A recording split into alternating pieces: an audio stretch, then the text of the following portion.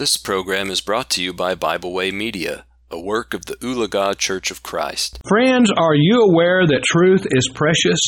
A gigantic battle for truth and light was fought in the 19th century by men who cried back to the Bible, back to Jerusalem, back to New Testament Christianity. This fervent plea bypassed a reformation of Roman Catholicism and called for a restoration of Christianity in its pristine beauty. These things alone could truly break the shackles of darkness, sin, and shame, and those things are true even today. But someone asked, what made the Dark Ages dark? Could such a time return? Is it possible for error to rule and reign again? Unfortunately, it certainly is possible. Spiritual blindness can be observed in many places on earth in the modern 21st century. Friends, you can live in darkness. So can I. Notice the following factors that produce the Dark Ages. Number one, a lack of study and a lack of knowledge of God's Word. In 1550 AD, the Roman cardinals advised the Pope to subdue and discourage the reading of the Bible. Friends, a dearth of Bible knowledge will bring back the spirit of the Dark Ages just as sure as anything will. Number two, false teachers veiling the truth. These will do as much damage today as did their counterparts in the 8 centuries after the time of Christ.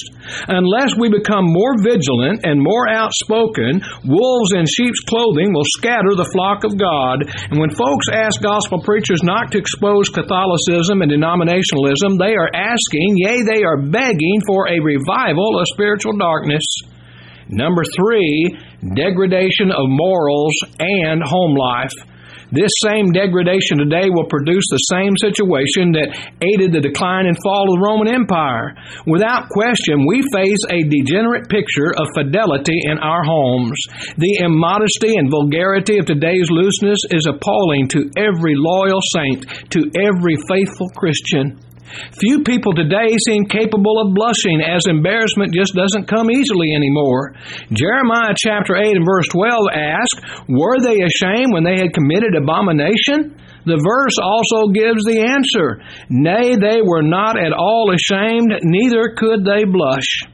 Until we return mothers to the homes and families where they belong, because Titus chapter 2 verses 4 and 5 says that older women are to teach the young women to be sober, to love their husbands, to love their children, to be discreet, chaste, keepers at home, good, obedient to their own husbands, that the word of God be not blasphemed. Until we return them to the home and until we instill obedience, manners, and respect for authority in our children, imminent disaster awaits us spiritually. If you're not a Christian, you need to believe the gospel, repent of your sins, confess your faith that Jesus is the Christ, the Son of God, and be baptized into Him for the remission of your sins. If you have done these things in time past, but have drifted away from Christ and back into the world and back into sin, you need to repent, confess your sins to God, and ask God to forgive you. We stand ready to help you anytime, night or day. Just let us know. Our time is up. Until next time, may God bless you as you continue to study His divine will. We hope you enjoyed this program. We encourage you to subscribe to our podcast on Pandora, Spotify, or Podbean. Thanks for listening.